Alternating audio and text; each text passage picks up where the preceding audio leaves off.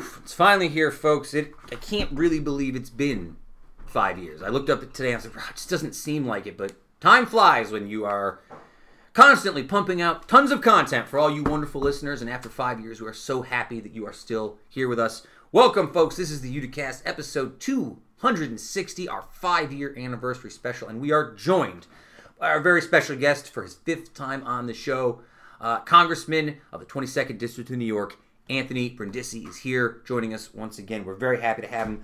Also this week, Kevin and I will discuss a lot of stuff that's been going on in the world. We'll talk about 5 years of podcast, talk about states reopening, Supreme Court stuff from today, Ted Cruz versus Ron Perlman, we'll do some history lessons, HBO Go, we'll do everything. I have so much stuff for you folks. Bon Appetit. Again, I want to thank everybody so much for the last 5 years. It's been an honor and a privilege to do this show for you folks. Thank you so much. As always, we are beyond happy to have you here, folks.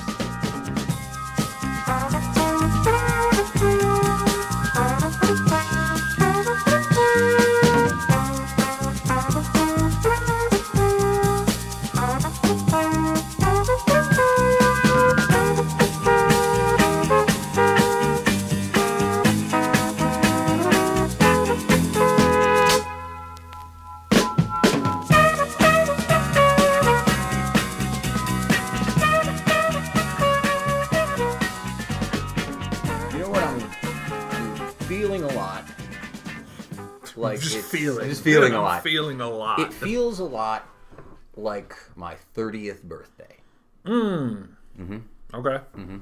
Because, much like when I turned 30, I got myself all worked up, thinking about it all 29 years old. Like, I can't believe I'm going to be 30 next year. For the whole 29 years, you've been thinking, I can't believe I'll be 30 the whole 29th year, yeah. And then once I got to 30, I had my 3rd birthday, I was like, oh yeah. It's Wednesday. It's chilling. We're just living the dream. So for a couple weeks, I've been stressed out about you know, whether I could get somebody to come on and do the show, what we're going to do for the 5-year anniversary. Now after because we haven't had any guests, no guests in a while. Guests. We've had some friends filling in, but for the 5-year anniversary, you'd like to have somebody. Want to have somebody. You'd like to have somebody. So it has been almost 2 years, actually, since he was last on the show. It was October... I want to say it was October 17th of 2017, right before the election in November. So 2018. 2018. Yeah. So almost 2 years since he's been on the show. Congressman Anthony Brindisi joined me via Zoom for a nice 20-minute conversation. It was very... That's right, folks. Sitting members of the United States Congress here on the Uticast. So, Can I tell you, and this isn't, this is what it is. I've told this story a couple times. It's super weird to me.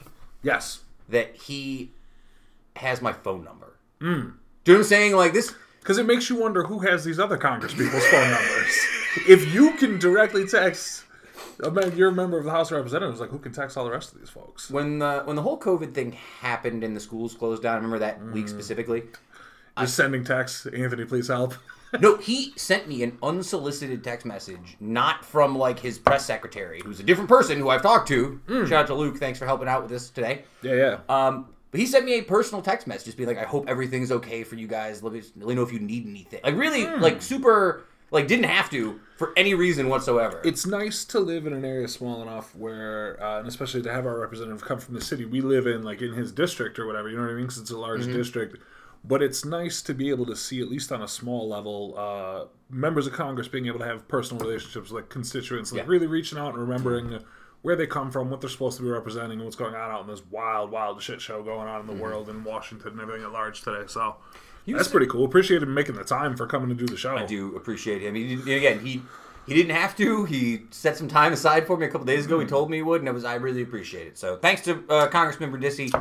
It makes me think here on our 5-year anniversary that, we have a good time. We do this show. We're out here every week. But this show would not be the show it's been without all of the guests. Everybody who's been on, that's the hook, right? Because we're not the hook. So it's funny you say that. I went back through and I was looking at a lot of the different guests. I was being, I guess you could call it vaguely nostalgic. I'm not like wistful or anything because we'll still have to do another one next week if it's not a special episode. Sure. But even going back, like I went back to the earliest episodes of the show. Do you remember who our earliest guests were? I mean, I'm sure. If you say them, I'm like, yes, I know that person, I know that person. I mean, Cliff Montoni, episode 1, our good friend Cliff Montoni. Kate Riley and Sarah Foster for their Boilermaker preview. You've heard those names pop up here on the pod. More of that coming around. The Kate Millers of the world. Anthony Z. Donaldson, what a time. Tim Schramm, number 5. Yeah, all the luminaries. GFOP Chris Mandry. Yo, great friend of the podcast. I'm trying to figure out which of these was Heather, episode number 8. Heather Wasielewski. See? The topping tree. See, and then she slid right in. Okay, so let's talk about that too. I did, because I knew I was only probably going to get 20 minutes max with the congressman. I like to have a longer than that interview. I did record about 12 to 15 minutes of conversation with our pal Heather. And then, when I got back here to the studio, and she doesn't know this because I haven't texted her to tell her yet, it seems as though the interview is missing. Her portion. The audio is deleted. Audio is deleted. So, after we're done here, I am going to go back over to Studio B, where we did the recording for these Zoom chats. And I'm going to go see if I can find the missing audio. Maybe I just grabbed the wrong thing. Maybe it's... Who knows what it is. Could be anything. So there may be a 10 to 15 minute interview with Heather, if I can go back and find it. I am not going to make her do it again over the phone. I see. Of course, it's two. You get one shot. That's something I've learned over the years in podcasts. The only person busier than a congressman is a mom, I feel like. Not even that. You can't. There's a secret for all you podcasters out there who decided you want to do a interview-based podcast show. If you interview somebody and you lose the interview, do not interview them again right afterwards. Do not try and repeat the interview you just did. Can't do it. Say the hell with it. Do it the next week. Find somebody else. You've killed them. You've killed it. Just move on. Don't try and do it again. I did it once years and years ago. It was a big mistake. Right.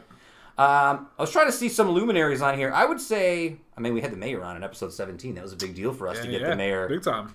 What if he'll come back on? A little bit of legitimacy, a little buzz back then, buzzing a bit. Brindisi didn't come on until episode 72, when him and Joe Marino had their epic battle to see who could be on the show the most. Now, let me ask you before we get into... I do have actual news that we'll get into, by the way. This isn't just a whole show of me patting us on the back. You're not just navel-gazing? I only came for the navel-gazing today, my friend, so I got to tell you, once you get to the news, I've had enough. What do you remember about me pitching this show to you when we were 5 years ago? I don't remember it as pitching the show to me. You were like, I want to do a podcast. I was like, I'll probably be on that podcast. And then I was when you started. You know what I mean? Like, it was just kind of, it wasn't, you didn't have to sell me. I always knew that you liked podcasts. You would consume a lot of podcasts. I remember when you were doing Famo and the Wookiee back in the day. Coming from even music world, band world, where I was pretty comfortable speaking into microphones and having, thinking we have something to present to the people, right? So when you came up with the idea, I felt like it was going to be inevitable that I would, if not become the person who was just on the show with you every week, I'd be on it quite often as a correspondent, depending what sort of form the show took. Initially, I didn't want to, this is going to sound stupid in hindsight, I didn't want to bother you with it. Because I was like, it's kind of a big commitment. I didn't really want to... It's not, though. It's not. Now it's not. Especially for me. It never has been. I just have to be home on Monday. You know what I mean? Which isn't that tough. You're the one who, you've always got all the notes, all the different things like that, you know? But what a process that's turned out to be over the years. What a changing, shifting process writing this show has turned out to be. It doesn't seem like it probably from the outside, because it feels relatively similar probably to what it's always been. 100%. But, the streamlining I've tried to do over the years has gone all over the place. Well, and a lot of that is you working through your process as well. You know what I mean? A lot of it is kind of figuring out what it is that you want to do and how it works best for you. I forgot we poured whiskey here. Salud. 5 years. Hey. 5 years. Indeed. You had to explain to me earlier, because I'm an idiot, that our 5-year anniversary doesn't fall on exactly the 5-year... It wasn't... Correct. Yeah, yes. It was... Much like Christmas, Halloween, and your very own birthday can fall on various days of the week throughout the year. Since we do this show every week on a Monday, the 5-year date will be slightly off from the exact date that we started last time. Yeah. But it took me about an hour to figure that out in my brain. This one's like, wait a second, did I count this wrong? Is this not the 5-year anniversary? But yeah, so again, thanks to all the folks who've been here since the beginning. I'm sure there might be one or two who've been here. All the GFOPs, the great listeners. We appreciate everybody. And, the show goes on. I had secretly thought about just stopping the show after today. I feel like you're always secretly thinking about stopping the show. I'll tell you the truth. About 6 months ago, when I was in the throes of graduation and just finishing up grad school and really stressed out, I had privately committed to this being the last episode. Right. I was like, I can't, I don't want to do this anymore. I'm burned out. I'm tired of doing it. And then, over this last 2 months since I graduated, I feel like it's been, at least for me, I feel a little more rejuvenated on it. I feel like I don't have the weight of all the graduation stuff weighing on me, and it sort of, gotten me more excited to do the shows on Monday now. I'm like, you've got a lot more time. I mean, you've got sort of more time and time, resources and whatnot right now than you have in quite some time. Yeah. You know what I mean? Like compared to, comparatively with being done and like the summer's off and you're looking for a job, but like you don't have a teaching job today because nobody's teaching today. It's summertime. Yeah. Again, folks, thank you for joining us for 5 years. We have some history lesson stuff. We don't really talk about this again, so we'll move past it. I see. I want to shout out all the hosts of the past who've been here. The Aaron Higgins, the Mara Avery Draytons, the Cliff Montonis, the Justin Parkinson, who's not really... Yeah. Sort of like the backup host. He's a long reliever. He's a long reliever if you need somebody to come in, Kate Riley, who's always been a great, always down for a tight 15. Always ready to do her tight comedy 5. She can always do it.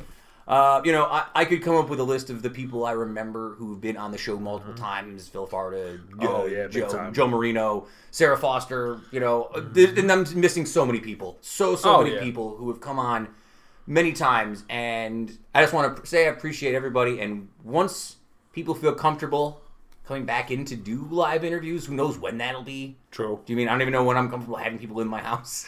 True. Right? True. But, one day I will be able to do the live interviews again. And, depending on the feedback we get on some of these audio interviews, I'll see about...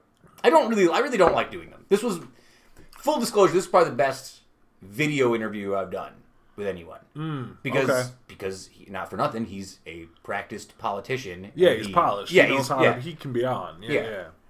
He knows what he's doing. Yeah, so that makes it a little... But, I'm still not totally comfortable with the video concept, but, Get inside your own head about that, I think. Yeah, probably. I don't want to look at myself either. It's not even that. It's I don't trust the technology.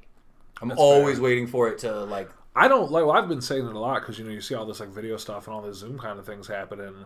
I don't like it. I think it's bad content. Yep. When people do an interview, but it's 2 boxes on the screen in front of microphones with pop screens and headphones on with, grainy webcams, that's bad content. I would rather just listen to it and I'll look at something else. I'm with you on that. Let's move on to some non-podcast related stuff. I want to get a little response to a tweet that I put out this week that people seem to be responding to. I jokingly put out a tweet from my solo account that said, and I quote, "My deepest shame is quoting Fight Club in my high school yearbook." My deepest shame is quoting Fight Club in my high school yearbook. I looked up the quote for folks who want to hear it. Are you ready for this quote, Kev? Are you ready? Of course. You ready to cringe? Sure. It's only after we've lost everything that we're free to do anything. It's kind of true, though. That's not wrong. It's not wrong. I think it's not wrong. The context of it coming from Fight Club in a certain era makes me cringe when I think about it now, thinking about the kind of dude I would have been to put a Fight Club quote on my wall or something. Have a Fight Club poster. Yeah. Because it's past a certain, that's the difference between being young and being, getting into, your more middle ages. You can't just have a Fight Club poster on your wall. Shout out to some folks who responded with people they quoted in their yearbooks. Listener Kombucha Cowgirl said Shakespeare. Well, that seems like a certain type of person, drama club type folks. Depends. Shakespeare. Shakespeare. There's so many depths to plumb too. If you're gonna do a Shakespeare quote, that's a project in and of itself. Falstaff. It's the only guy I know. That's one. I bite my thumb at you. That could be a good quote. Do you bite my thumb at me? No, sir. Romeo and Juliet. Check that one out. That's a good one. Shakespeare. You ever heard of him? Overrated. Romeo and Juliet? No, that doesn't do it for me. No. Listener Ken Smith said he quoted Pablo Casals, Casals. I had to look that up. He's a cellist of some sort. Beautiful. He seems like an interesting guy. I didn't know about him. Do you have the quote? I don't. You got that entire notebook full. There's 2 laptops open. You don't have Pablo Casals' have the Pablo Casals quote. I see what's going on here. Ooh, GFOP Derek Vincent Crossman said he's got us all beat. He quoted Cosby. Ooh. Ooh. You know what, though? I don't begrudge him for that because at that time... Because nobody begrudges anybody for things like that. Actually. It was just a quote you picked. Nobody knew. And then listener Carolyn Hammertooth said, I quoted Joe Walsh from the Eagles. So there you go. Kev, do you remember who you quoted in your high school yearbook? So, at my high school, we didn't have that thing where you have your picture and then words underneath it. You had your name underneath it, right? We didn't do that either. Okay. So, because I know at some places they did, like I think like a Whitespread they had that or whatever. But we had the thing in the back of the book where they had all the words, like at the back of the yearbook and everything for the quotes and stuff. I used a Pearl Jam quote. It was from the song Release, and it was "I'll ride the wave where it takes me." Mm-hmm. Hey, shout out to Anthony Munns, who I gave his high school yearbook quote to because he didn't write one the day of. Every new beginning comes from some other beginning's end. Semisonic. From the song Closing Time. Would you, in retrospect, would you rather have that as your quote than the Fight Club? Yeah. 100%. It would be much more on brand for me. Closing Time? Come on. Suppose. I don't think Fight Club's in brand for me anymore. That's because you lost your edge. I did. Lost my edge. You lost your edge. You're not doing bare knuckle boxing anymore. People don't know about you. You used to be out there mixing up fists in basements all over town. So let's, last week, it's not happening anymore. Pivot. It's never happening. It's never happening. I haven't been in a fight in God knows how long. Since I was a kid, like elementary school, I think, last time we got in a real physical fist fight. That's not true. Fist fight? I've watched you get in fights. Well, not me getting beat up. That's not a fight. You put up a hell of a stand against a man much bigger than you. Hey. Who's to say it was a tie? All right, let's get into a few news things this week. Again, we're just going to blow through it like we did last week. I have them listed through. We'll get as far as we can. You see today that the FDA has pulled emergency use authorization of hydrochloroquine for COVID-19. Yeah, of course. That was a made-up thing. Fools. The fact that NBC is even reporting this is malpractice. No, FDA finally announced it today. They said, sorry, we're rescinding the use for it. Yeah, of course. Now that it's like passed, now they're like quietly issuing like, oh yeah, by the way, that thing, that was complete bullshit. Speaking of which, COVID is still a thing. I know that it's not in the headlines as often as it was, but you're seeing a lot of state openings sort of backfiring on people now. Of course. Have you seen this graph going around that it's essentially moving toward the Midwest and the South right now? Like cases in the Northeast are going down, but it's essentially starting to move its way. Yeah, of course it is. Yeah. Of course. I was having a great conversation with a good friend of the pod, Cliff Montoni, just last night. We were talking about this a bit. And he was talking about, how come we haven't seen it much up here? And a lot of it is just like, where do people travel to? Things have been shut down, you know what I mean? So, of course, you see a bunch in New York City and a lot of larger cities and places like that. But it hasn't slowed down in any meaningful way. And anything that has slowed down is stuff that you can attribute specifically to quarantining. Nothing about those circumstances changed. People just decided they're bored. It's super weird, too. Like, I was talking to the congressman about this. I'm not naive to why people are like, I'm bored, I want to leave my house. Yeah, for sure. I get it. I'm not. And I'm also not naive to the people who are like, yo, I make all my money in the summer. Yep. I mean, that's me. Like, I'm going to lose a lot of... I've already lost a lot of money because of COVID. You know what I mean? A lot of money that I was supposed to make at various, shows and gigs and engagements and other, stuff like that on the side. I get it. I get it with a lot of people, and I understand that so many people are hurting, but like... I also don't begrudge anybody who went out last weekend, but I will say... I do not feel personally ready for sure to head back out into the world. I don't really want to go out that bad before the thing. I mean, that's half joking, but like I'll be all. I'm in no rush to get out there and start rubbing up against people in public again. I'm with you. And you know what I mean? Yeah, I mean, it's not like I'm like I like all these places that are open back up. I hope they're all for sure. And that's the thing. I don't want to see these places close. I'm not against small business. Right? Like 100%. I want to see these businesses survive, and if that, following some sort of protocol to do it safely, then yeah, do your thing, right? I just feel like most people I've talked to in my little bubble, no one I know feels particularly ready to just like, yeah, I mean, back at it. That's a big thing, a lot of places and people, and I think that's why I think a lot of these small business owners should be getting a lot more help. All this money is just because they spent so much money with no oversight on corporations. Small businesses are sort of getting kicked to the wayside. I mean, I think there's a lot more we can be doing to ensure that a lot of these places aren't lost without forcing them out there to, you're seeing all these people push so hard right now because they know they're not going to be for that long, so they're just trying to get as much money as they can while the getting's good, and it's wild. It's wild times right now. There's a lot of talk about second wave, first wave. What seems to be happening is the second wave hasn't happened because the first wave is still occurring. This is still essentially the first wave. So we don't even, and that, again, nothing nothing stopped. Has changed. Yeah, nothing stopped. I understand the weather is nice. I know it's summer now, and I get they're all bored. I totally get it, man. But like nothing changed. Yeah. So I don't know. We'll see. Let's talk about some good news today. Sure. Good news. In a landmark case, the Supreme Court ruled that LGBTQ workers are protected from job discrimination 6-3 in the Supreme Court today. Really great stuff. In the shock ruling, 6-3. Wasn't expecting to go 6-3. No, Gorsuch. People are like giving Gorsuch credit for jumping today. Yeah, that's kind of how I felt about it too. Right? It's like today. Today. But yeah, today. Do you know what I mean? Like today. I love it. I love to see it today. Yeah, it just. I'm so happy to see all the people who don't like it. You love to see that.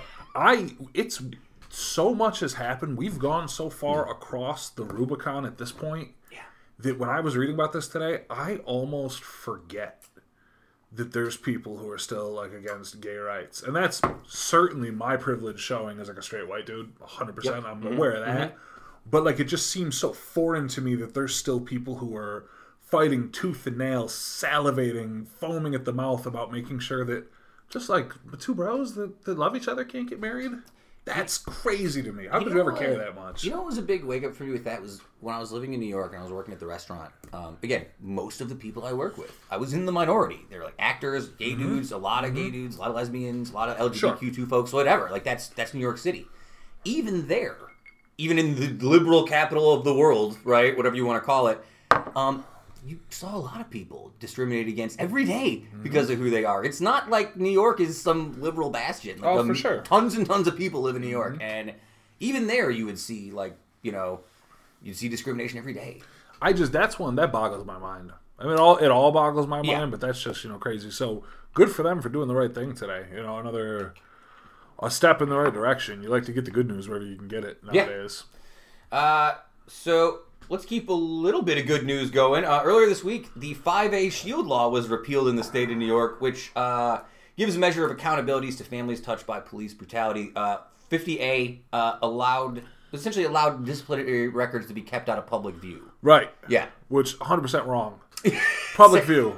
Public view. Transparency. Public view. That's the biggest problem is everybody just protecting like the bad guys. Yeah, everybody should know. You should never be able to get a job as a cop again if you do some wild shit like that. Yeah.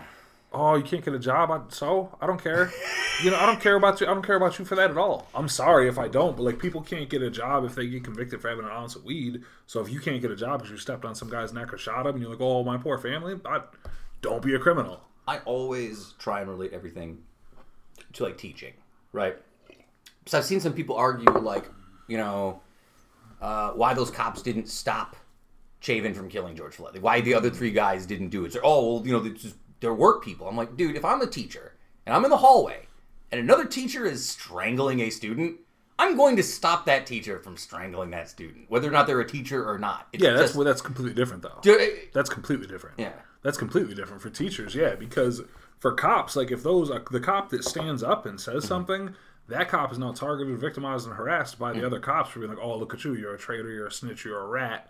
What are you taking sides against the family? You know what I mean? And then their life gets made a living hell for that, so they do the thing to protect themselves. I mean, it's cowardly, it's gross, but like for them, that's the reality. You know what I mean? Like other teachers aren't going to be like, hey, we're going to ice out Mr. Femilaro because he stopped that guy from choking the student. You know what I mean? Yeah, but I guess that's where my problem lies. I'm always thinking about this from the headspace of like if it happened in an education setting. Yeah. Do you know what I mean? It would be very different. It would all play out differently. Because educators aren't out of control and terrorizing the population. Like, I don't know. A couple bad apples. Spoil the bunch is what happens. All right, so let's move on. Earlier this week, 1 million people signed a petition calling for the KKK to be declared a terrorist group. The most surprising part about this for me was that they were not already a terrorist group. They are classified currently as a domestic extremist group. I don't know exactly what the differentiation is. I'd have to look They're it up. white. There you go. There it is. I feel like I've signed a lot more petitions this week than I normally do. Good. As you should be. As you should be. Keep it up. We can always sign petitions. Let's do something a little funnier. Let's talk about Zodiac Killer and Melted Potato Face Ted Cruz for a second. Ted Cruz is on the internet right now arguing with 70-year-old actor Ron Perlman and challenging him to fight fellow conservative Senate member Jim Jordan. Have you noticed this Ted Cruz Ron Perlman interaction going on the internet? Yes. What are your thoughts? Ted Cruz and Jim Jordan continue to be terrible, terrible people. Jim Jordan covered up sexual abuse at the whatchamacallit college that he used to be in charge of. He covered up sexual abuse of a bunch of different people by the wrestling coaches in the wrestling program. Perlman called him out for that, and nobody responded to it. Ted Cruz, classic dork crybaby from like high school. Like he's out here, he's like, oh yeah, you're gonna have to fight my friend. My friend's gonna beat you up. Oh, you better not be mean to me on Twitter, or else you're gonna have to fight my friend Jim. He's on the wrestling team.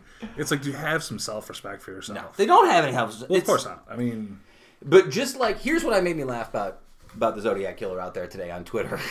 He is doing that thing that people who are bad at social media do, where it's like they're getting burned. And they're doubling down. And they're trying to double down. It's like, no, he burned me. I got to get him back. It's like, no. No, delete your account, bro. It's over. It's over. It's Just over. tap out. You've lost. It's over. Yeah, that gave me a little bit of joy earlier today.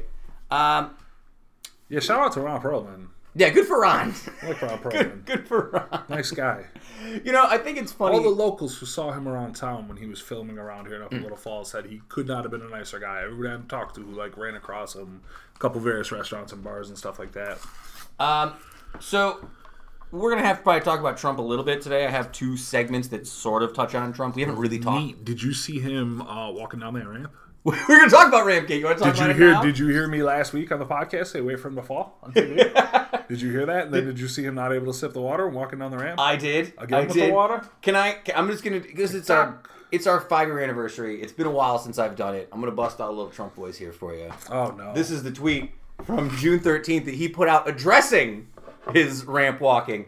The ramp that I descended after my West Point commencement speech was very long and steep, had no handrails, and most importantly, was very slippery. The last thing I'm going to do is fall for the fake news to have fun with. If he fell, he would pretend that he didn't. We know that, right? He would just be like, no, I didn't fall. Nobody saw it. Be like, it's on camera. No. Final 10 feet. I ran down to ground level. Yeah, right there. That's a lie. Momentum. The whole ramp was like 10 feet. The final 10 feet of the ramp. The final 10 feet. He's making up stuff because he can't understand his reality because he has dementia. Yeah. That's called confabulation. Like this is a term that exists in differential diagnosis for various types of frontotemporal dementia.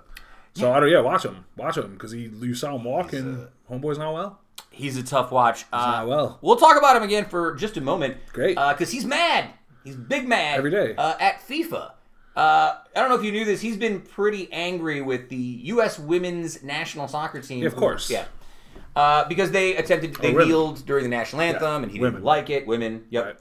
Right. Trump had retweeted something that Matt Gaetz had said, another loser. I'd rather the U.S. not have a soccer team than the soccer team that won't stand for the national anthem. That was the quote. Wow. Well, FIFA today came out in favor of the women's national team and appealed for tolerance, mutual respect, and common sense, which is very rough for me to be supporting FIFA. It's like we were talking about Neil Gorsuch earlier. It's like they were good today. Right. Today they did a good thing. Yeah. I don't believe that 100%. They do good things all the time. That's the weird time. That's the world we live in. It's like when the Juggalos were going after the white supremacists. I'm like, wow, I'm on Team Juggalo because that's the world we live in. It's the topsy-turvy world where I'm like, good for you, FIFA, you super corrupt organization. Check out your human rights records, but I appreciate what you did on this one. Yeah. Every once in a while. Every once in a while, broken clock and all that. All right, so that's... No, but that's exactly what you're talking about, right? Though, with the Ted Cruz thing where it's like, you just make it worse by answering and having this terrible answer. This like, well, actually, it was like really steep and like, I know everybody's making fun of me. Aren't they stupid? Like, I made it. Just don't say anything about it, man. Like, you make it worse by addressing it. Just a quick side note. Sports seem to be back-ish. All the sports except baseball seem to be pretty much back now, right? NBA's not back. Well, they're announced to be back, aren't they? Yeah, I mean, 6 weeks. Are you excited for the Lakers? You think will you still be excited if they you'll still be excited if they win the title, obviously. Of course. Are you looking forward to the playoffs? I don't even know. Sure. I mean, as much as I'm looking forward to anything else, I suppose. Soccer's back on Wednesday. Yeah.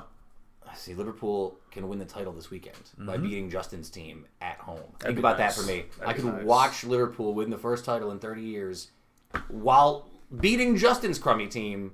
God, it'd be great. Here in your very own home. Really setting a new tone. Turning the page on 2020. What a time. You know? What a time.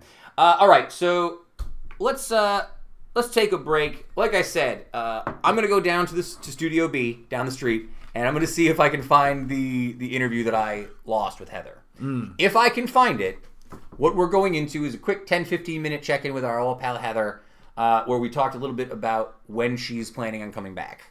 But if not, we'll go directly into our 22-minute conversation with Congressman Anthony Brindisi, joining the Five Timers Club here on the Uticast podcast. We had a great conversation. We talked about the big mess that is the stimulus checks that were sent out that everyone's throwing away, the 2 awards that he just recently won earlier this week. We'll talk about his journey, about where he is now from where he was on November 7th, 2016, when he first came on the show as the 119th District Assemblyman. Really great conversation, and again, I appreciate him making time for us here on our 5-year anniversary. So, we're back to the show in just a moment.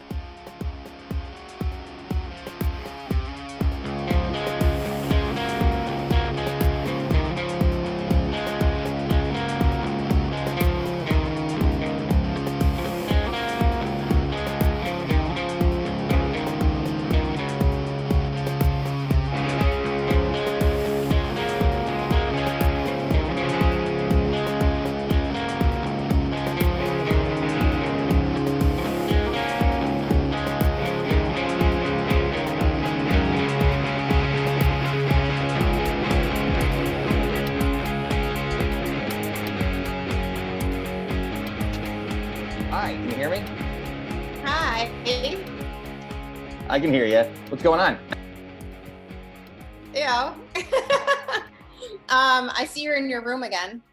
Yes, I'm in the Riley Studios, where I'll have to do both interviews today. You are the pre-interview that I'm doing before Congressman Brindisi comes on at 5:00. Yay. Yeah, he'll be coming back. Do you have any questions for him? Can I get your questions I now? wish I could have thought of it ahead of time, but no, I don't have any at this moment. If Just, I think of anything, just send you a text it quick to me. text.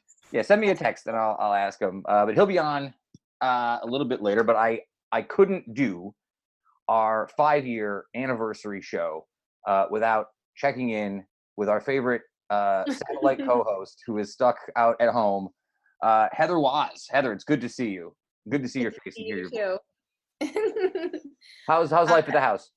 It's the same. I'm like watching everybody kind of come out of quarantine a little bit, and I'm like so skeptical right now. So I've just been kind of like in limbo. What do I do? So. Yeah, there's a real that's actually a good place to start, because I know it's been a conversation everywhere. I've seen people talking about it on Twitter and Facebook about how much we should be leaning into going back out into the world. I am a little bit of a scaredy cat, so Same. I'm not super. I mean, for you, I understand you have kids, right? You have a child, pardon me, and your husband. 2. But yeah.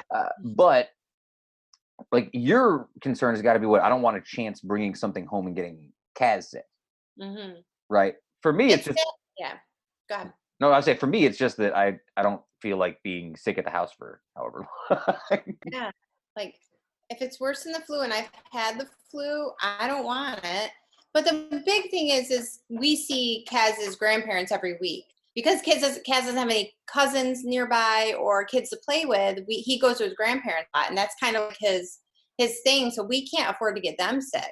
I mean, really, it comes down to being able to make sure they're okay and Kaz is okay. I mean, obviously they say it's not affecting kids a lot, but I don't want to take that chance of my son getting sick. So, or others. I'm totally with you. I'm not naive to how everyone feels about everything. Like, I get that people are ready to go back out into the world, right? Yeah. I'm not stupid. I'll put it this way. When the haircut stuff happened a couple weeks ago, and they're like, we're opening up barbershops again, Gentleman's Corner Barbershop, they're opening up. Yeah. I was like, cool. I was in no rush to wait in line for 3 hours to be the first person to get a haircut. I did go get a haircut. I just went later. I just went I just let it like calm down a little bit. Yeah. And I think that's what'll happen here. I think people are ready to go back. Maybe in a few more weeks, once everyone's died down a little bit, then I'll chance heading back out into the world. But yeah, I don't know. I just feel like I feel alone right now. Like I'm some weirdo because everybody's like quarantines, now that we're coming out of quarantine and everybody, we should reflect and look back as we're leaving out of quarantine. We're not out of quarantine. Have you not been listening that 23 states just increased in their COVID cases? Am I on a magical planet? Like, where am I? No, I'm with you. And I'm like, really, I feel like I'm some like freaking hypochondriac weirdo who's still holds a mask on me when we go places and still like looking out for others. And I don't know. Like, I don't think you should feel bad about that, number one. I mean, that is the mentality I think we're all supposed to have. Do you know what I mean? And I swear to God, I know it sounds stupid. I think if this was the winter time, people wouldn't care as much. Yeah, because we always stuck inside. Because we'd be stuck inside anyway. It wouldn't matter. Right. I think I think it's a lot of things. One, we are, if you've been on Facebook or Twitter or anything like that over the last couple of months, we are a country that does not like to be told what to do ever for any reason whatsoever. Like, oh, you're telling me I have to do this? I'm not going to do it. That's like a very American mentality. And I'm not saying I agree with it, but I understand it. It exists in the world, and you're seeing it play out actively when you drive down Varick Street last Thursday and there's 1,000 people in the street. It's, you know what I mean? So I'm not begrudging, mind you, I'm not begrudging any of these businesses. If you have to open your business back up to stop yourself from staying closed forever, then I'm not one to tell you don't open your business back up. I get it. Yeah, I'm not telling you not to open. I'm just saying at least consider the people and do what you're supposed to do. Follow all the protocols. I can't down you for that. You know, I can't. I totally agree. They need to run their business. They just need to do it right. You know, that's it. Have you, I don't know if we asked you this last time you were on, have you decided where the first place you'd like to go once you're back out into the world is? I'm going to like either the Beer Hub or Nail Creek. I have to admit, I almost got talked into the Beer Hub a couple nights ago, but then and I've been walking by it looking, going, I think we could just sit right outside there. It'll be perfectly fine. So I feel like that's going to happen sooner than I think. No, I think that's coming. Also, something else that's coming up that's not on topic with the reopening of Utica is Father's Day. That's this weekend. It is the 21st. You don't get anything for Zach for Father's Day, do you? No, but we usually go up to Lake Placid and do something like last year. We did some hikes with Kaz and we stayed up there. And I'm still thinking about trying to do it. Go to Lake Placid and play around up there, but I don't know. I mean, that almost makes me like something you would have done anyway. Is like you guys would have done like 3 weeks and hit out from everybody. I don't feel like my life has really been that much disturbed from this whole thing. No, I'm still doing what we normally do. So, are you doing the unemployment thing? You don't have to answer that yet. No, I don't care. I was laid off, so I'm making happy money right now. Yeah, I mean, we'll talk about it in the show with Kevin eventually. Have you seen the extra money you get from the unemployment only goes through the end of this month? Mm-hmm. Yeah, the end of July. I'm sorry. So I just got it like 2 weeks ago. Now I'm like, man, I wish I had done this earlier. Yeah, I've been saving. I can't even tell you my savings account right now. I'm saving so much money. Like I've never had this much money in my account. I'm just saving. I said this to somebody earlier this week, and I've had a couple people push back on me for saying it. And I don't know if it's right or wrong. It's just something I've been thinking about. I wonder if after this is all over, right, if we get back to some semblance of what we would call a normal, will people be more willing to accept something like universal basic income, like Andrew Yang was talking about? People get used to wanting to have this amount of money coming in every month. No. Well, I mean, I find as like I would love to have it, and now that's my goal. Like this is how much money I'm making to be happy. Like I just realized I found the point of where I'm happy. And I put in my mindset that I need to save this because I'm probably not going to be making this much once I find work again. But it would be neat. Like that would be nice to have a universal income like that. I could be happy. This is perfect for me. Like I'm into buying furniture and all sorts of things. I have nothing else to do. I don't decorate, and I've been decorating. I've been really gun shy about buying anything, but I did go buy a new pair of sneakers, and I did pay off all my bills that I was definitely behind on, which was a nice moment, which is the best. Yeah, credit cards. And that's really the thing, you know what I mean? Like, it's funny. Once I had money that I knew was coming back into my income, I felt okay to like pay all my cell phone bills. Yeah. Our bills. What a surprise.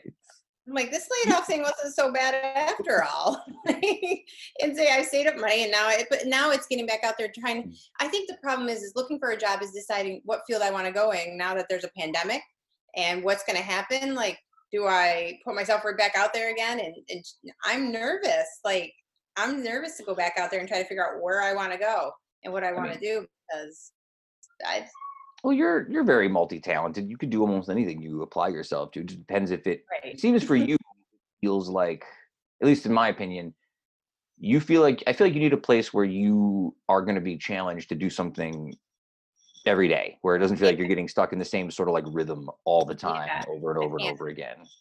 I can't survive like that. Like it makes me depressed. I mean, I've been doing the whole process right now where I'm like applying for teaching jobs, which I didn't know how this whole thing worked, and essentially it's just an online thing, but it's it's really just going on there and checking every day to see what's available. But right now, no one's really sure what teaching will look like. So I don't even know when we're scheduling interviews. I don't know. I'm sure I have to do some sort of phone interview somewhere along the way. But yeah, it's scary. I'm with you on that. I don't know I wonder if people will even want to go back. I know a lot of waiters in New York who are like, I make more money now than I ever made waiting tables, which is so. And a lot of parents don't want to send their kids back yet until they know like that things are good for school. Have you and Zach talked about that? Well, Cass doesn't start kindergarten until next year, thank God. Right. School is a small. Did you hear that? I can hear him yelling about kindergarten. No kindergarten for me.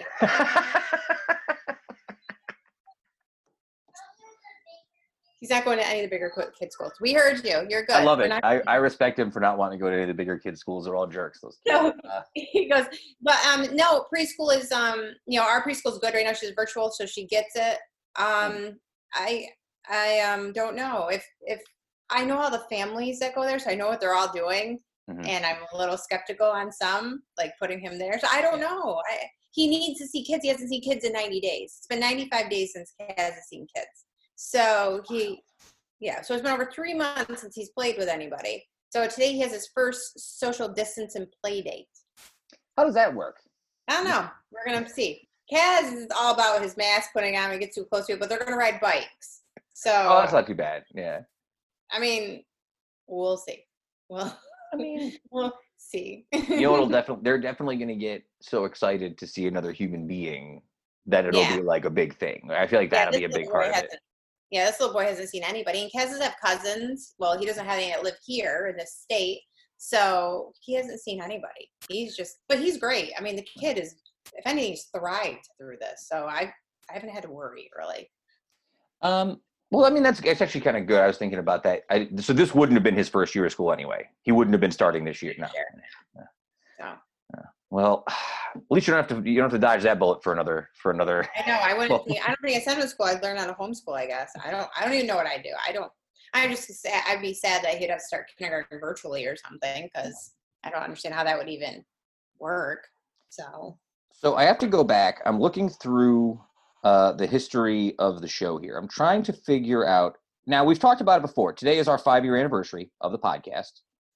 And I don't remember exactly when you joined the show officially. I've tried to figure this out over the last couple of months. I can't pinpoint the exact episode when it happened. Do you remember the first? I go back to when we were in 2017, right? 2017. When we had that picture done of the three of us at MVCC. It was right before that had started. Right before that picture, which I posted last week on the internet for people to see. So if you've seen that picture, it was right before then. But I'm actually trying to go all the way back to the beginning here, because you were on the 8th episode of the show. Yeah. You could go back all the way to August 16th, 2015 on episode 8. That's correct. Heather was in studio as our special guest, and you were talking about your journey from retail work to online business to new storefront with your Topping Tree store. Oh, yes. I don't think I'd ever go back to that again. It was fun.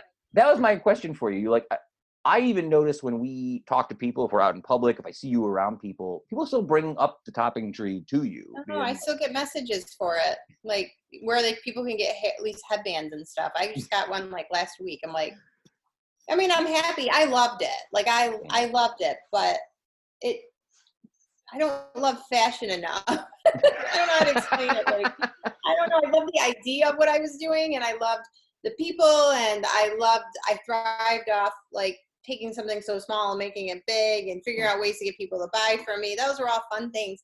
I just don't, I enjoyed that part more than owning the business. I like talking to people about how to do it. You know, people would come in the store and sit with their laptop for hours being like, how do you do this? And explaining it to them for free.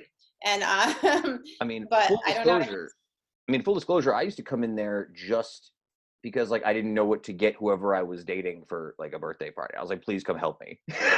I was like, please help me find a gift that my girlfriend will like.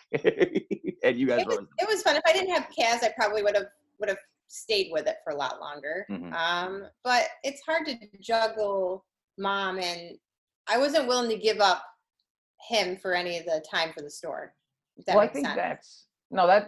That makes total sense. And I'm sure that that's something that a lot of, you know, mothers, especially younger mothers, have, you know, probably struggled to come to some sort of context with. Like, I just wasn't willing to do it. But I'm working on some things. I still have my LLC for it and everything. I'm playing around with ideas right now in my head that I don't feel like sharing yet, because they're just ideas in my head that will come out like not making sense. I hate to put you on the spot. How long so our listeners can know, because I'm sure they're curious. How long do you think it will be before you feel comfortable coming back into the actual studio? Oh God, I knew you were going to say that today. Did you? No, I know. Listen. There is no pressure for you to come back in the studio. I personally, I know you want to. I just mean, even on my end, I am not sure when the day is coming when I'm going to have a live person in studio again. Like, I don't know when that's happening. I just don't know. You know what I mean? Who's not Kevin or Justin? We have 0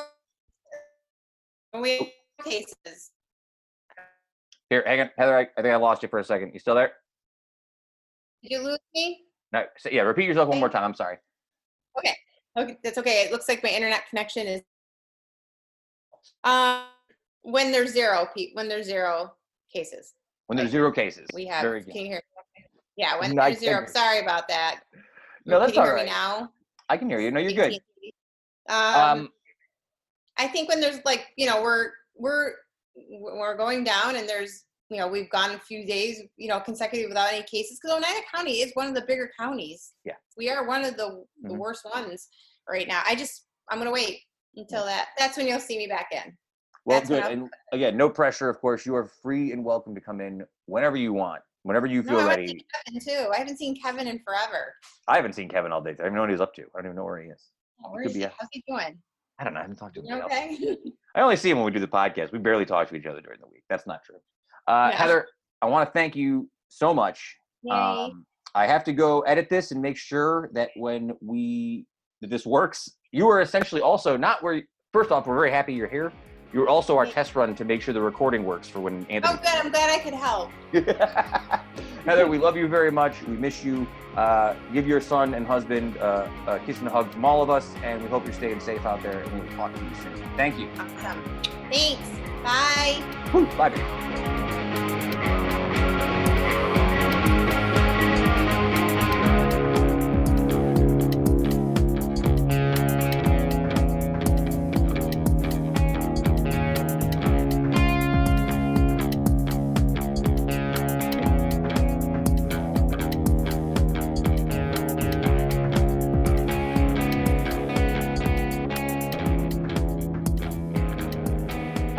All right, so I guess I'll just dig into it then, and we'll get started. Congressman, and that's the first time I've been able to actually call you that as a member of the show. Congratulations. Thank you very much. Thank you. The first time you were on the show, and again, we really appreciate you coming to do this today, was on November 7th, 2016. You were the 119th District Assemblyman. It was our 72nd episode of the show. And at the time, which sounds so far away, we talked about the different jingles that we knew from law firms, because we were talking about you and your father. And we also talked about what had happened in this world with political discourse. And that seems just as relevant as ever now today. I don't know if things have improved since then. No, I don't know. But I do want to congratulate you as well. This is our 5th anniversary show. And again, we always are very grateful that you gave us so much time over the years. This is your 5th time being on the show. So congratulations. Thank you for giving us all this time. We always appreciated it. But you also, earlier this week, it looks like you won 2 awards that were presented to you, the Abraham Lincoln Leadership for America Award and the Jefferson Hamilton Award for Bipartisanship. And you are one of only 5 members of Congress to receive both distinctions. That's amazing. Congratulations.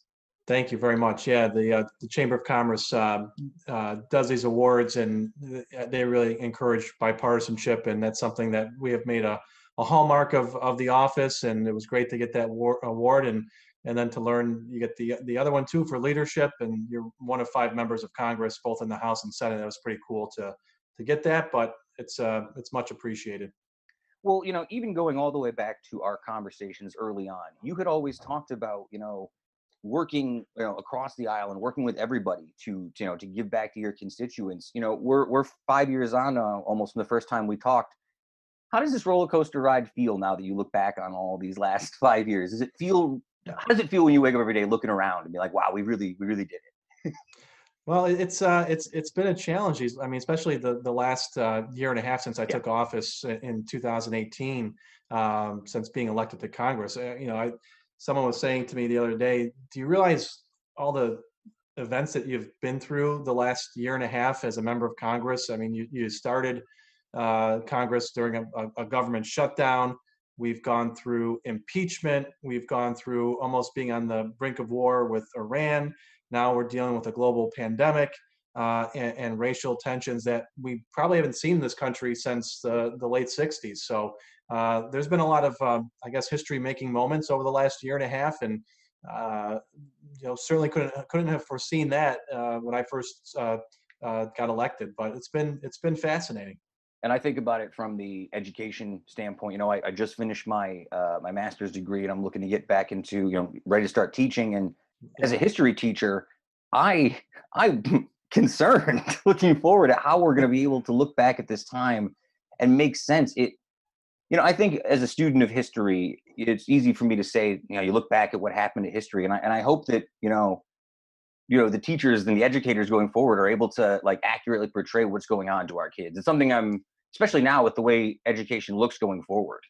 Oh, absolutely. And what's so interesting is that although we've made such great advances in our country over the last couple hundred years in terms of race relations, we're still so many of the same issues that we've been dealing with since the Civil Rights Act passed in the 60s are still present today. And it takes a different form, but there's so many things that we still have to confront, and so many wrongs that we have to right. And that's kind of coming to a head right now in our country. Do you find yourself feeling hopeful for change in this time? I feel like a lot of people are having this discussion about everything that's going on, and now it feels like real change is possible. Have you been feeling that sort of hopefulness as well? I do. I would say the last couple of months have been pretty tough. They've been tough on everybody. People are out of work. You got small businesses that are shut down. You got farmers that are hurting and dumping milk. So there's been a lot of challenges for the whole state, for the whole country, the last couple of months. So it's easy to lose hope in a situation like that, and then you see a lot of the protests that have been going on. Some of them turning violent, and some of them turning to looting. Which is unfortunate and taking away from the underlying message there. But you got to maintain hope. As a student of history, like you are, Sam, you look back in our nation's history, we've had times like this before. I mean, we have been divided. We've gone to war with each other over the divisions in this country. So you start to lose a little hope when you see some of the things going on. Then you realize this is a great country. We've gotten through this before. We'll rise above it, and we just got to stay strong and keep going, keep moving forward.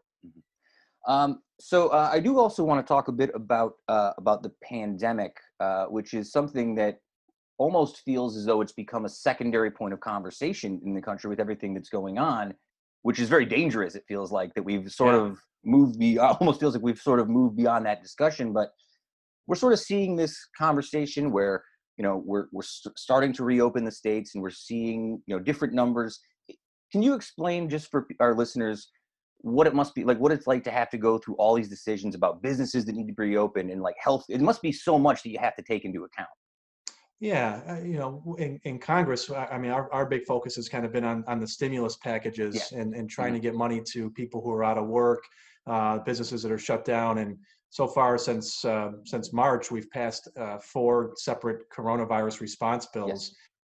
We've created new government programs like the Paycheck Protection Program to help small businesses, stimulus checks, unemployment, all of that. So it's really been trying to respond to the needs of the country and the businesses and people who are out of work right now. And I don't think we're through the woods yet. I think that you're starting to see, it's not even a second wave, it's really a spike in the first wave in some of these states that opened too early. Yeah. And that's a concern because this virus is still here. We may, the weather's nice and we're getting outside, but it's still around. And if we don't continue to try and be safe and do the social distancing and wear the face mask when you're in public, I know it's frustrating and it's annoying, but until there's a vaccine, we're still going to have the situation. And what we don't want to see, what would be devastating to our economy, is if we get into the fall and you see a true second wave of this, like you saw with the Spanish flu, come back, force businesses to shut down again. That would have some really devastating consequences on our economy. So if we continue to do things safely, hopefully we'll get through this. I have to be honest, that makes me feel very good to hear that. I know that, it feels strange. I understand the people who are like, I can't stay in my house, I'm cooped up. I understand that notion, but there's a certain almost courtesy to your fellow man that I feel like we have to keep in mind. And after everyone's cooped up for so long, I think people sort of forget that. But, I hope that we don't pay by losing a lot more people because of it. I hope that that's not what this comes down to.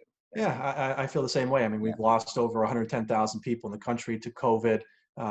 New York's numbers are looking good right now. I mean, we went through a real rough patch there in March and April and May, and especially down in the city area. But we're starting to do the right things. We're opening safely. People seem to be respecting the guidelines.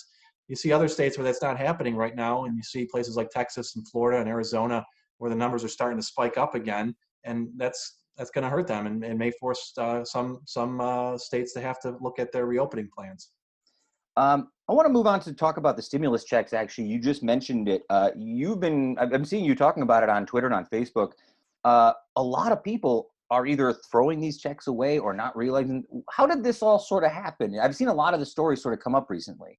Yeah, IRS and the Treasury Department are a cluster. I mean, that's basically what it comes down to. They sent out these checks initially to people who were signed up through direct deposit. So if you had direct deposit, you were already getting that through there. I'm sorry, my phone's going off. So that's someone hopefully someone answers that. All right. And then, for folks who weren't signed up for direct deposit, they started sending out these debit cards. Mm-hmm. And I don't know if you saw them, but we got a lot of calls into our office. You get this debit card. It doesn't say it's from U.S. Treasury. It doesn't say it's from IRS. Yeah. It doesn't even look like it's from the federal government. And like all of us, we get hundreds of these solicitations every month in our mailbox from credit card companies. Yeah. Most people just see it and throw it away. And we started getting calls from people saying, I think I threw away my stimulus card, which has $1,200 on it. So we're calling on IRS to replace those, do an audit to see who did not cash their debit card, who did not activate it, and make sure that they know that their debit card is actually their stimulus. And if we're going to do future rounds of stimulus, which is something that's in the works, you got to educate people on how it's being rolled out. Don't just send them a blank envelope and expect them to think it's from the Treasury. Yeah, I think it's funny too, because I had read that. I'd started seeing it in news articles, and I was like, you know what? It feels like something that I'm a direct deposit guy anyway, but that feels like something that I would have done, especially in my, let's call it, younger and more irresponsible days, where I'm like, is this a bill? I'm throwing it. I'm not, right. And that's a really scary thing I know a lot of people are living paycheck to paycheck, and if that money doesn't show up for them when they think it's coming, it can really be devastating for a lot of people, And I think there's a lot to be said about that, as well as a lot of people who are relying on this unemployment that's been coming in. And absolutely. I know that there's July 31st is the cutoff date for this expansion on Right. unemployment. Is that something that people are discussing around you? Is there like questions for what happens after that? There is, and it's you kind of strike the right balance here, because Mhm. there are some folks who have gotten that additional $600 unemployment and have been asked by their employer to go back to work, because now as businesses are reopening, they want workers back, and a lot of folks are saying, I'm getting more money on unemployment, I'm not Yes. coming back, which is technically you're in violation of the program. You could get in trouble for it. And then you have some folks who are still out of work because the business shut down completely. And there's no job for them. So you have to kind of strike the right balance here. What do we do past July 31st? I'd like to look at incentivizing workers who can get back to work. If there's a job there, we got to get you back to that job. You cannot, be reliant on unemployment if you have a job there. And for folks who are still out of work, whose business is just evaporated, we got to look at how we can help continue support for them so they can continue to feed their families and pay their bills and pay rent and mortgage and all the other things that you have to do trying to get by. I got to ask you, just for my own sake, because this is something I'm curious about. I'm not even sure if this is something you would have the answer for, and I don't know how much contact you have with like New York State Ed. If we're talking September, are we expecting that kids are going back to school, or is that something we're still not sure of yet? I think it's still too early to tell, and it's really up to New York State. I'm very anxious to know too, because my wife is a professor over at MVCC, so she works full time. She's not sure what the SUNY system is doing at this point in time in terms of what things are going to look like in the fall. So she's prepping for both online classes and in-person classes.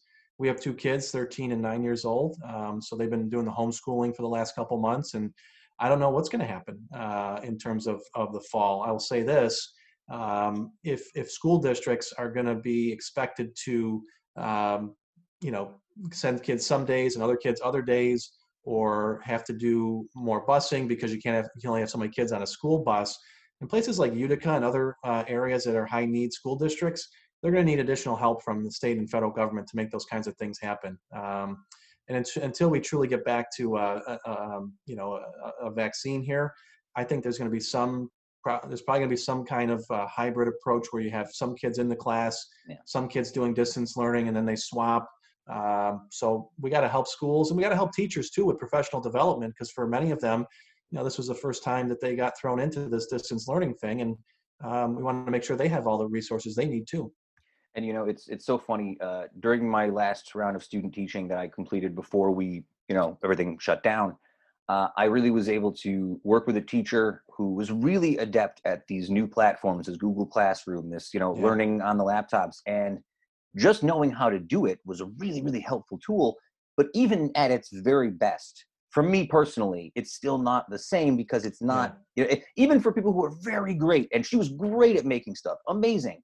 But there's still something for me personally, who grew up in front of a captivating speaker, that doesn't feel the same to me. And I don't know, I still think about it all the time. I agree 100%. That's why, I heard Governor Cuomo talking about, well, we got to rethink education, and maybe we can look at how we do distance learning more in the future. I don't agree with that. I think you got to have kids in the classroom. There's that emotional bond you can form with a teacher. Teachers can connect one-on-one with their students. You just can't get that over an online platform like you do in the classroom. So we got to keep kids in the classroom, keep teachers in the classroom.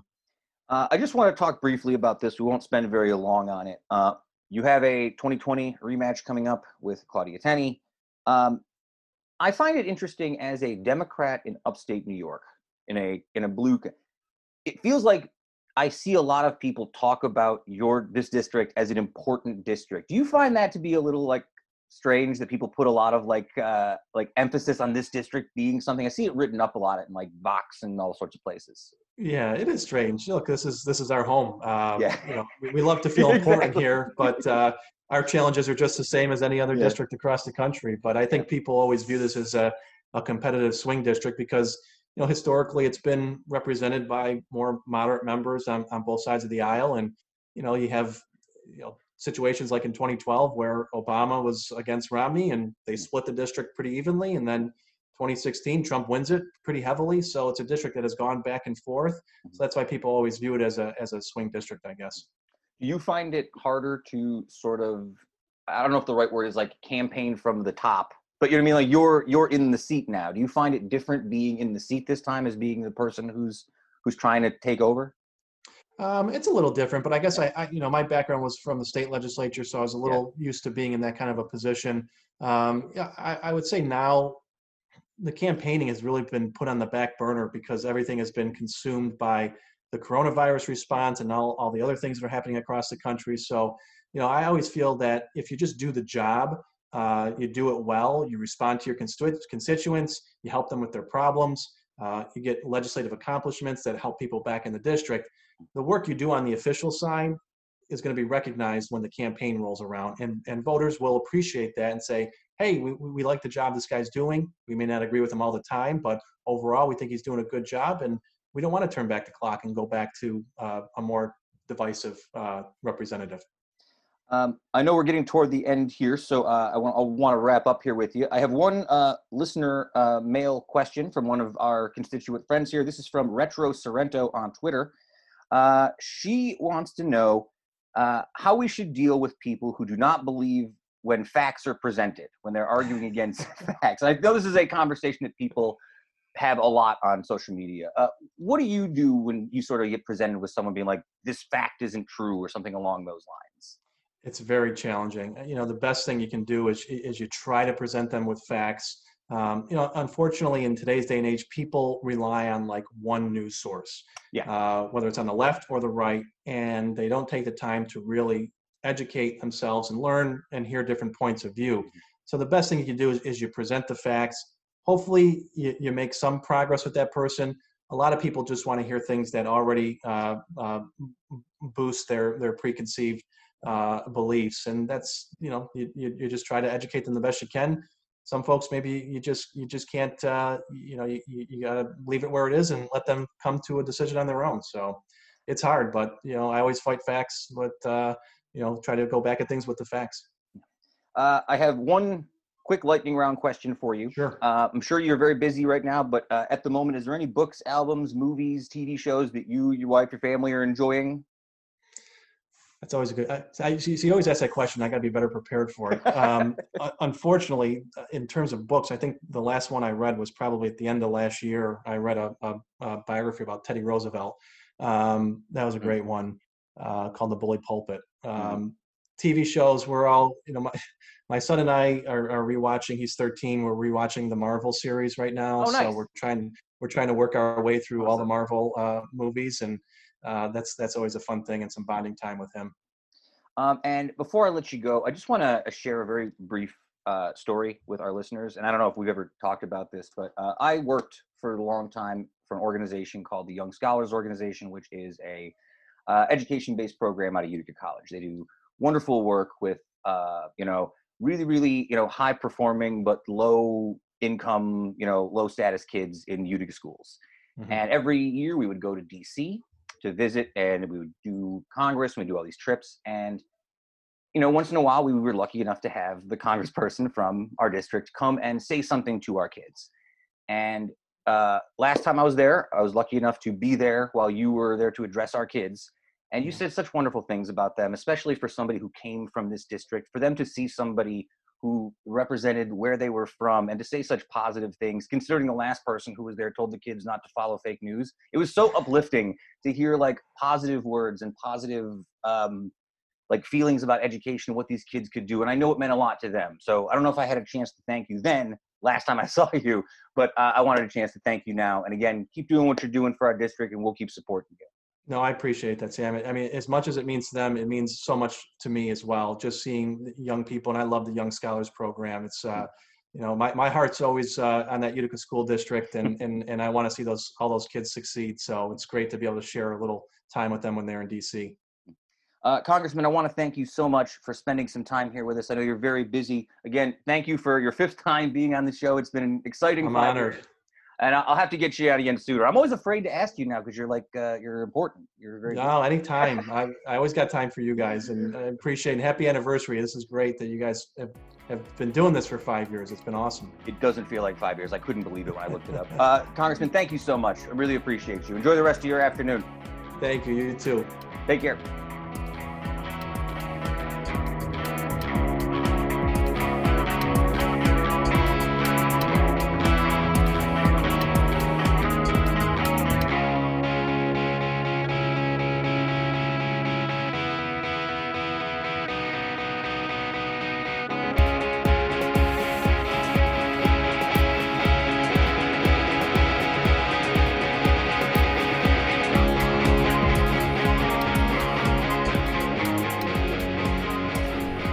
folks. Thank you once again to Congressman Anthony Brindisi. It's so weird to say that now. We just talked to a congressman. I usually like, I was like, sir, you're making a scene. It's the only time people ever call me sir. Do you know what I mean? So, oh yeah, all the scenes you make. I don't know. Mild-mannered man. It's just, I don't know. What a time to be alive. If you had told me that at some point in time 5 years ago I'd be having chats with the congressman via Zoom messaging, I was like, I don't know what world we're talking about that we live in. What, in the 2040s? All right. Let's do some history lessons. I have to admit these ones are a little dour. But some of them are some of them make a lot of sense for what's going on in the world right now. So a little bit less humor than normal for the history lessons. On this date, 1858, newly nominated senatorial candidate Abe Lincoln addressed the Illinois Republican Convention and warned the nation faced a crisis that could destroy the Union. Speaking to more than 1,000 delegates, Lincoln paraphrased a message from the New Testament, "A house divided against itself cannot stand." He was referring to the issue dividing the nation with slavery's place in the growing Western territories. I mean, even me and the congressman talked about, being students of history. And you look back at I just don't know how people don't look back at what you see and be like, has nothing changed? It still feels like the division is what people seem to want. Yeah. People crave the division. Yeah. And it's funny that we were talking about it in 1858, and it feels like we haven't really learned anything. Lincoln. And I also like that, a lot of Republicans try and take Lincoln now for their own, because he was a Republican. So they've got almost nothing. Yeah. After Lincoln's speech, several of his friends expressed dismay at his radical content, by the way. So that's how people felt in 1858 about this. Lincoln lost a close Senate race to the more moderate Stephen Douglas that year, who advanced states' sovereignty. His eloquent speech, though, earned him national attention, and his strong showing in the polls encouraged people to back his ultimately successful bid for presidency in 1860. So 2 years later, he was finally successful running for president. People still Lincoln's number one, right? People like him quite a bit. I feel like any list I've ever read in my entire life about... They like him quite a bit, yeah. Yeah. Let's talk about another event that didn't happen too much longer after that. On this day, 1865... well, not on this day, but coming up this week. On what is known as Juneteenth, Union soldiers arrive in Galveston, Texas with news that the Civil War is over and that slavery in the United States is abolished. A mix of June and 19th, Juneteenth has become a day to commemorate the end of slavery in America, despite the fact that President Abraham Lincoln's Emancipation Proclamation was issued more than 2 years earlier, on January 1st, 1863. A lack of Union troops in the rebel state of Texas made the order difficult to enforce. Upon arrival and leading the Union soldiers, General Gordon Granger announced that the people of Texas are informed that in accordance with the proclamation from the Executive of the United States of America, all slaves are free. On that day, 250,000 enslaved people were freed, and despite the message to stay and work for their owners, many now former slaves left the state immediately and headed north or to nearby states in search of family members they'd been ripped apart from. For many African Americans, June 19th is considered Independence Day. 47 states recognize Juneteenth as a state holiday, but efforts to make it a national holiday have so far stalled in Congress. I can't imagine who it is that's voting against that. I could not guess for the life of me which sector of people think making that a national holiday is a bad idea. I'm really glad that more people know about Juneteenth now. Yes, and I'm more glad that people know about the Tulsa race riots and and all these things that have become back into public consciousness. I'm concerned that the reason people hear about them is because Trump planned a rally on one of their days and then had to cancel it, and then the Watchmen talked about it. Let all the filthy races come out to the light. However, it's got to happen. Yeah, drag it all into the light. He must have known, right? Or they must have known. He might not have known. Of course. Yeah. That's not even to consider otherwise is beyond foolish. Yeah. Oh, I didn't know. I mean, anybody who eats that up is either lying or ignorant. Yeah. Deeply, deeply ignorant on a foundational level. Yeah, I feel like the gaslighting has been crazy high. The ratio of gaslighting and nonstop. 3 letters. GOP. Gaslight, obstruct, project. That's all you get. Tough stuff. That's all you get. Tough stuff. All right, let's do something a little more lightweight. On this day, 1884, the very first roller coaster in America was opened. It was at Coney Island in New York and Brooklyn. It was known as the Switchback Railway. It traveled approximately 6 miles an hour. So booming. Quite an exciting trip. Booming. And it cost a full nickel to ride, which was a lot in 1884. It was an instant success, and by the turn of the century, there were hundreds of roller coasters around the country. I should just watch a really good documentary about Coney Island. So if you want to see it on YouTube, it's from the Defunct Land channel. It's a really nice 40-minute thing about the history. Coney Island, though, was essentially just a tract of land in the ocean that was discovered by Henry Hudson in 1609. It opened its first hotel in 1829 once it was finally accessible via one road that was built. And the area, it was established with resorts and hotels and racetracks. It was between 1897 and 1904 that 3 amusement parks opened in Coney Island: Dreamland, Luna Park, and Steeplechase. If you go to Coney Island today, it is called Luna Park. That's what that's where the cyclone is. The hot dog is said to have been invented at Coney Island in 1867. That's also where the famous Nathan's hot dog eating contest takes place every 4th of July. I've had a Nathan's hot dog down there. It's a hot dog. Just fine. I'm not a big Nathan's hot dog guy. Whatever. Roller coasters and amusement parks experienced a decline during the Great Depression and during World War II. However, in the opening of Disneyland in Anaheim, California in 1955, you sort of saw the advent and rebirth of theme parks and roller coasters across the country. Even today, you can still go ride the wooden Cyclone roller coaster, which was built in 1927. It is capable of speeds of 60 miles per hour. With an 85-foot drop, it is one of the oldest operating roller coasters in the United States today. Miss me with that. We've talked about this before. You are not a roller coaster guy at all. No. They're not built for people like you. They're too tall. Way too big for roller coasters.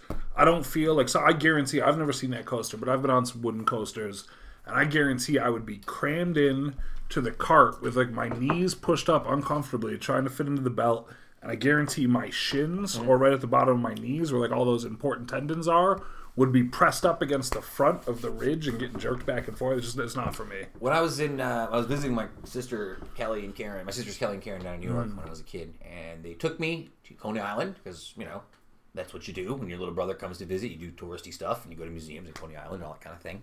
Sure. So I went to Coney Island. I went on the Cyclone, and it is certainly rickety. Now, mind you, it's cool because it's really old, and you're on the beach, and it's a really awesome thing to do. You know the vibe. The vibes are great. Vibing out hard, right? That being said, it is wooden in the most wooden sense possible. Like, the carts are made of wood. Everything's made of wood. It's very uncomfortable. The seats aren't meant... Like, today, modern roller coasters are built like jet airplanes. You know what I'm talking about? They got the big harnesses that go over your shoulder, and it's padded, and you can do whatever you want in them. This thing is essentially just like the Galaxy from Sylvan Beach, but like really big. I remember going on the first hill. I had my hands up in the air because that's what you're supposed to do, and my head whipped back and smashed against the wood, like behind me in the cart. So for the first 10 seconds, I'm just like, this ride sucks. I'm just hurting, in pain, my head's throbbing, and in the end, I'm like, it was great. Sounds terrible. Yeah, it's like Coney Island is interesting because it definitely fell apart for a while, but now it's nice again. Pardon me, folks. You definitely didn't want to go to Coney Island at night for a long time. I could not imagine. Mad shady, right? I don't want to go to Coney Island at night at any time. So were you ever a roller coaster guy when you were a kid? Not or really. were you always sort of like not into it? We didn't really go to places with roller coasters when I was a kid. Like we didn't really go to roller coaster parks. I don't know. I pursued roller coasters as a kid. I thought roller coasters was really cool. I always wanted to be one of those guys who's like, I'm going to go ride the biggest, tallest roller coaster. But then I was like, nah, I don't really care anymore. I'm going to stay on the ground. It's fair. Finally make our way to the 1990s on this day, 1991. Colombian drug lord Pablo Escobar surrenders to the police. Escobar was a Colombian drug lord and narco-terrorist, and he was the founder and sole leader of the Medellin cartel. Shout out to Billy Walsh. Shout out to Billy Walsh. Dubbed the king of cocaine, Escobar is the wealthiest criminal in history, having amassed an estimated net worth of $30 billion U.S. by the time of his death, equivalent to about $59 billion in today's money. That's a wild amount of money. In like cash. In drugs, in cash. It's so nuts. He was essentially monopolized the cocaine trade to the United States in the 1980s and 1990s. One of those interesting sort of characters where he's almost presented like a Robin Hood type. Well, because he did a ton of stuff for the people of Colombia. A ton of stuff for the people of Colombia. Including killing, though. Yeah, a lot of killing. As well. In 1982, actually, he ran for Parliament and was elected an alternate member of the Chamber of Representatives as part of the Liberal Alternative Movement, though he was responsible for the construction of houses and football fields, which gained him popularity amongst the locals. However, he was vilified by the Colombian and U.S. governments, who routinely stifled his political ambition and pushed for his arrest. Why? Well, again, he orchestrated the DAS building and Ivanka flight bombings of, so he's done a lot of crimes. It's not that he's not being unfairly villainized here. For sure. He is doing a lot of drug dealing and killing a lot of people. Yeah, lots of crimes, yeah. Again, a criminal. Definitely a criminal. On this day, he surrendered to authorities. This is wild, though, and was sentenced to a 5-year imprisonment on a host of charges, but he struck a deal of no extradition and the ability to be housed in his own self-built prison, which he called La Catedral. If you've ever watched Narcos, this is a part of that first season, and it's just a palace. He built himself a palace. Unreal. He's like, all right, I'll go to jail, but I'm going to stay here instead. He escaped and went into hiding, with authorities attempted to move him to a more standard holding facility, leading to a nationwide manhunt. He was killed in his hometown by Colombian police a day after his 44th birthday in 1993. Again, his legacy remains controversial. Many denounce the nature of his crimes. He's seen as a Robin Hood-like figure in Colombia, providing many amenities to the poor, while his killing was mourned and his funeral attended by over 25,000 people at his funeral. His private estate has been transformed into a theme park. I don't know if it's a theme park based on, like, drug dealing or the cartel. That seems kind of edgy. So we did just watch that whole episode of a sequence of Entourage where they're making the Pablo Escobar movie. Really wish someone had made a Pablo Escobar movie. They made Narcos. Narcos. Yeah, Narcos was what I always kind of wanted for that. Of course. That was great. It doesn't surprise me that he's a captivating figure. The story of his life is super wild and fascinating. Like, he's more, you know how people are like interested in serial killers? Sometimes you're like, why do you guys like serial killers so much? People are like obsessed. I'm very fascinated by this guy. That's the same thing. It is kind of the same criminals. thing. It's 100% the same thing, by some mass murderer. Yeah. Yeah. With a weirdly, not a heart of gold, though. Like, you wouldn't call him a mass murderer with a heart of gold. Just the conflicting Words of Omar figure. Little, every man's got to have a code. All right, and I guess feels like we were sort of destined to have to talk about Trump with this show. We've already have. Just in general. Oh, okay. On this day, 2015, Donald Trump launched his campaign that's enough. for U.S. president at Trump Towers. I mean, so really, we're talking right around the same time that we started doing this show. And that's really the reason I wanted to bring it up, essentially, is just, it feels weird that... We started the show, Obama was the president. Sweet Barry. Running down those steps looking like an athlete. You see him bobbing up and down, him and Biden moving around. You love to see it. So there you go. History lessons. Did you see the funny thing? There's two last Trump things I wanted to share with you. One, did you see, you talked to me about the Space Force thing, about how they lost the rights to Space Force, to the TV show? Yes. That's amazing. Yes. So I don't even want to watch the show. I don't care about the show. I'm just glad that they trolled him. And also, did you see that, President Trump is starting rallies again. But now, if you go to his rallies, you have to sign a waiver saying that you won't sue if you get the coronavirus. Of course. Of course. Because it's not safe. Because it's not safe to be there. Safe to be he out doesn't there. care about you. Do we want to talk a little bit about Bon Appetit? Sure. So I sort of came up with a new segment called You Blew It about Bon Appetit. Bon Appetit, for folks who don't know, had really sort of, over the last couple of years, I feel like they've established like this really strong YouTube presence. Right? Certain shows on their network, really popular. They're getting 6 million views for certain people on there. Really popular. And then earlier this week, it came out that the test kitchen in general was not paying its employees. There was pay inequality between people who were showing up on videos. Bon Appetit, I guess he was the owner, not the owner, Adam Rappaport. I don't know what his actual title was. He was found to have had some racist stuff in his past, whether it was a blackface or something along those lines. And it's just really, it's strange to me. Again, we talk like a brand that really sort of came up over the last year. Now it seems like everyone has taken a stand against it. The people who work for them, the people on air are standing up against it. It's nice to see, but it feels like Bon Appetit had just come into its sort of major popularity. For sure. And I wonder in the last 2.5 years. Yeah. Man, it's like, Now it feels like they've kind of, it's all over now. I don't know if they'll be able to get it back, I feel like. Yeah, they'll be able to get something back, certainly, yeah, because it's still a leader in the clubhouse, and they've still got the people if they do the right thing. But that's because it's a systemic problem. It's not like it's not a surprise. None of this is a surprise. You know what I mean? All this stuff is getting pulled out right now. It's just a matter of time. You know, most of the problems that people seem to have are with the parent company, which is Condé Nast. That's right. Which is, you know, a large corporation. I mean, yeah, a lot of stuff is horrible, a lot of places. Yeah, so really what the key that had set everything off is last Monday, an associate editor named Sola El Wale, who's been on there, if you watch the video, she's on there all the time, took to social media to call instances of racism and pay inequality at the company. This is from Insider.com. In a series of Instagram stories, she talked about how she'd been hired at a $50,000 salary to, quote, assist mostly white editors and significantly less experience, which if you've watched the videos, she does do a lot of work for everyone else on there. Condé Nast has come out saying that this is untrue, that people aren't compensated, but I mean, I'm not taking Condé Nast's word for it, I feel like. No. I don't know. It just feels like Bon Appetit was on the verge of doing something really cool, and I feel like you guys blew it. I mean... It's sort of where my ending point was. I hope that a lot of the people here, a lot of the folks on this network could probably go off and do their own thing anyway. They don't need people were going to leave, but those aren't even the people, and that's not the issue. I mean, like, the company is larger than just Bon Appetit. Like, it starts there with that, and they were doing a thing, but, like, they didn't... It's not that they blew it. They got caught for doing something they've been doing. You know what I mean? Like, so I feel zero sympathy for any of that. I mean, I don't know. All right. So let's do something a little less serious. Let's talk about HBO Go and HBO Max or HBO Now or whatever you have. Warner Media earlier this week, after the release of HBO Max, which I feel like didn't get as much conversation as like Apple TV when Apple TV popped off. Yeah, they got less money than Apple. Yeah, it's true. Yeah. Apple's got a lot of money.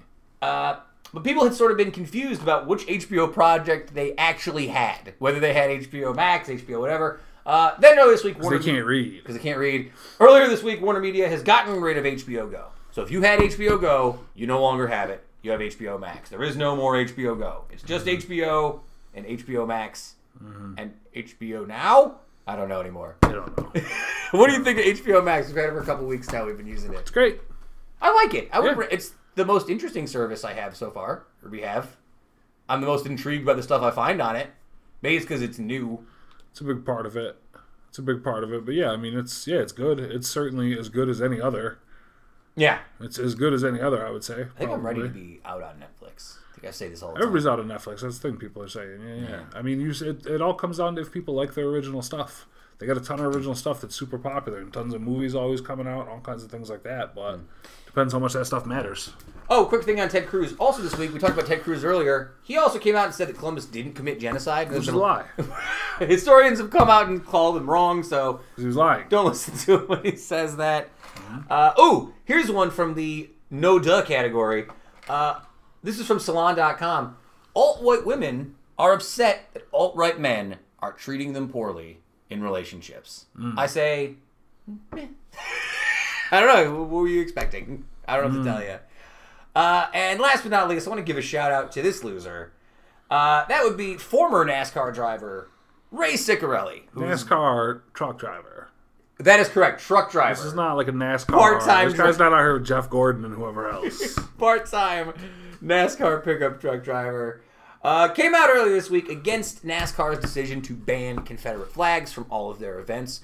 You know, not for nothing, this is actually kind of a surprising take for NASCAR. It felt like I kind of respect it. Love to see it. Love to see it. There's no kind of respect about it. I respect the hell out of it. I didn't think they would ever do it. I was like, I mean, it feels like it's part of their brand almost. And you know, of course it does. Yeah. So, because of this new policy, former driver Ray Ciccarelli was pretty upset and took to Facebook, as one does when they're upset these days.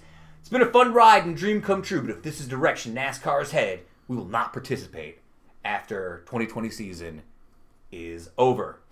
I saw a lot of people dunking on this dude on Twitter, essentially like, this guy's never been good at anything involving race. So I appreciate that take. That's been my favorite take I've seen. Pretty strong. Twitter's been working real hard the last couple of weeks. Yeah. So he's my I'm done with this guy of the week, Ray Ciccarelli. Good luck on the whatever the Bellator to NASCAR's UFC is. Is there like a lowbrow I see what you're doing. second level? I think it was NASCAR. It's just the truck series. I think that's what it was. Yeah. All right.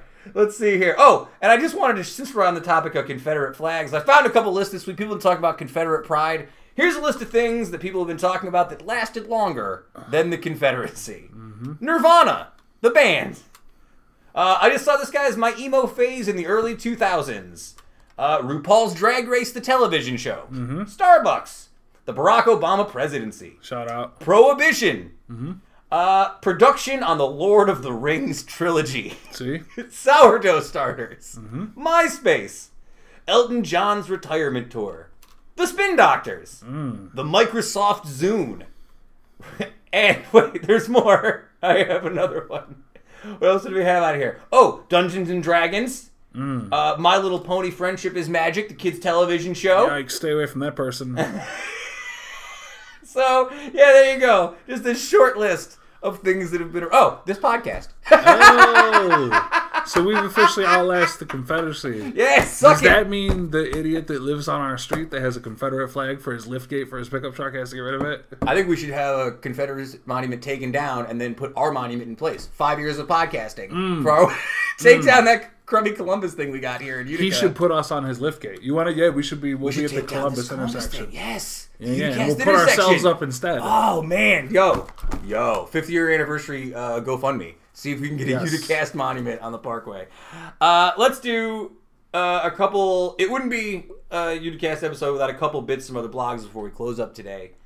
For our, again, you call it bits from other blogs, even though this is not a blog. Yeah, I like that. Okay, so tough question for you. Yes. Worst world to live in. A world with no paper towels, forcing you to use tissues to clean up all your messes. Or a world with no tissues, where you're forced to use paper towels to clean up personal messes.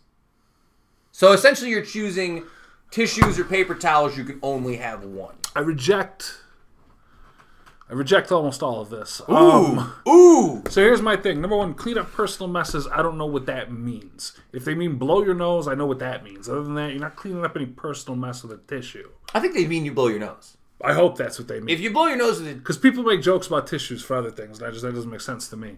But you like I'd rather have a tissue to blow my nose. Yeah. I'm kind of off paper towels. I still use them. We've still got them here. I still get them. I bought the paper towels in the kitchen right now, but like long term... I'm trying to move off of paper towels. Yeah.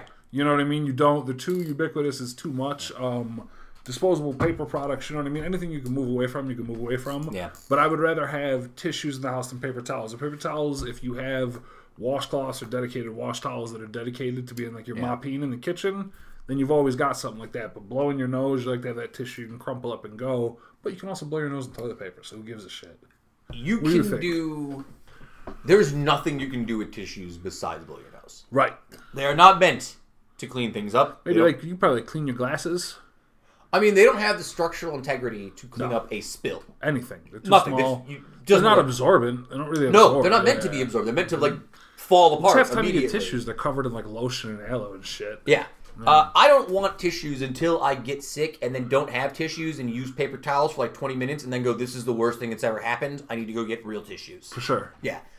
At the end of the day, I use paper towels more regularly for I would say stuff. All right. Could I, at the age of 39, dedicate a year and achieve the flexibility to do a full split? Would it be possible to do with just a ton of daily stretching? No and no. I think I've passed the limit at any point in time to do a full split. I don't think I could do it. Yeah, you could. Yeah, if you did it every day, sure. Of course you could. I don't know, man. Definitely. I think my body works that way anymore. It would if you were training every day and eating right and sleeping right. I do yoga relatively regularly, 2-3 times a week, and I still can't touch my toes. Sure, but if you were like training every day and eating right and sleeping right, you could do a split. This is the year of the split. I'm telling you, I'm behind this. As we get into our mid-30s, late 40s, are we supposed to be Grateful Dead fans?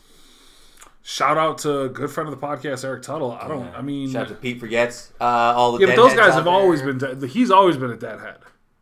That's different. If you've always been a deadhead, that's one thing. I've got a lot of friends who are all of a sudden deadheads now in their 30s. Yeah. Like out of nowhere, like I've been getting really into the dead. Dead are fine by me. I'm not really a jam band guy. I respect it. It's cool. People love it. I'm sure if I went to the show, I'd have an awesome time as a musician. I appreciate what they built, the musicianship, all that. I just don't really, you know what I mean? For anyone it's all right. who's out there saying, wait, you like Steely Dan, but you don't like the Grateful Dead? My Steely answer Dan's is better than Grateful Dead. Yes, Yeah, very much so. I don't know. I don't know what you want to hear about it. Yeah, verses and choruses, multiple times on the same record. You wouldn't believe it.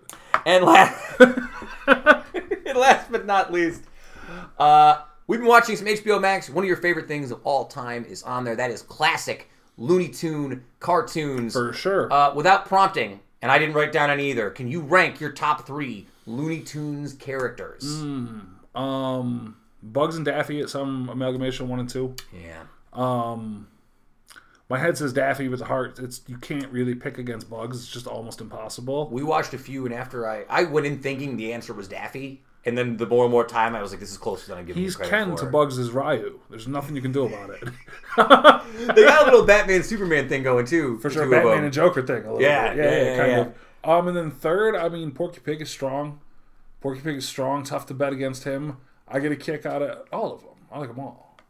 Some weirdos like Marvin the Martian, the hipster pick. Marvin's up there. Or the whatchamacallit, your big... Gossamer. Yeah, that's my guy. Yeah. Real low-key one, Count Blood Count, who is their fake Dracula. I always like his voice.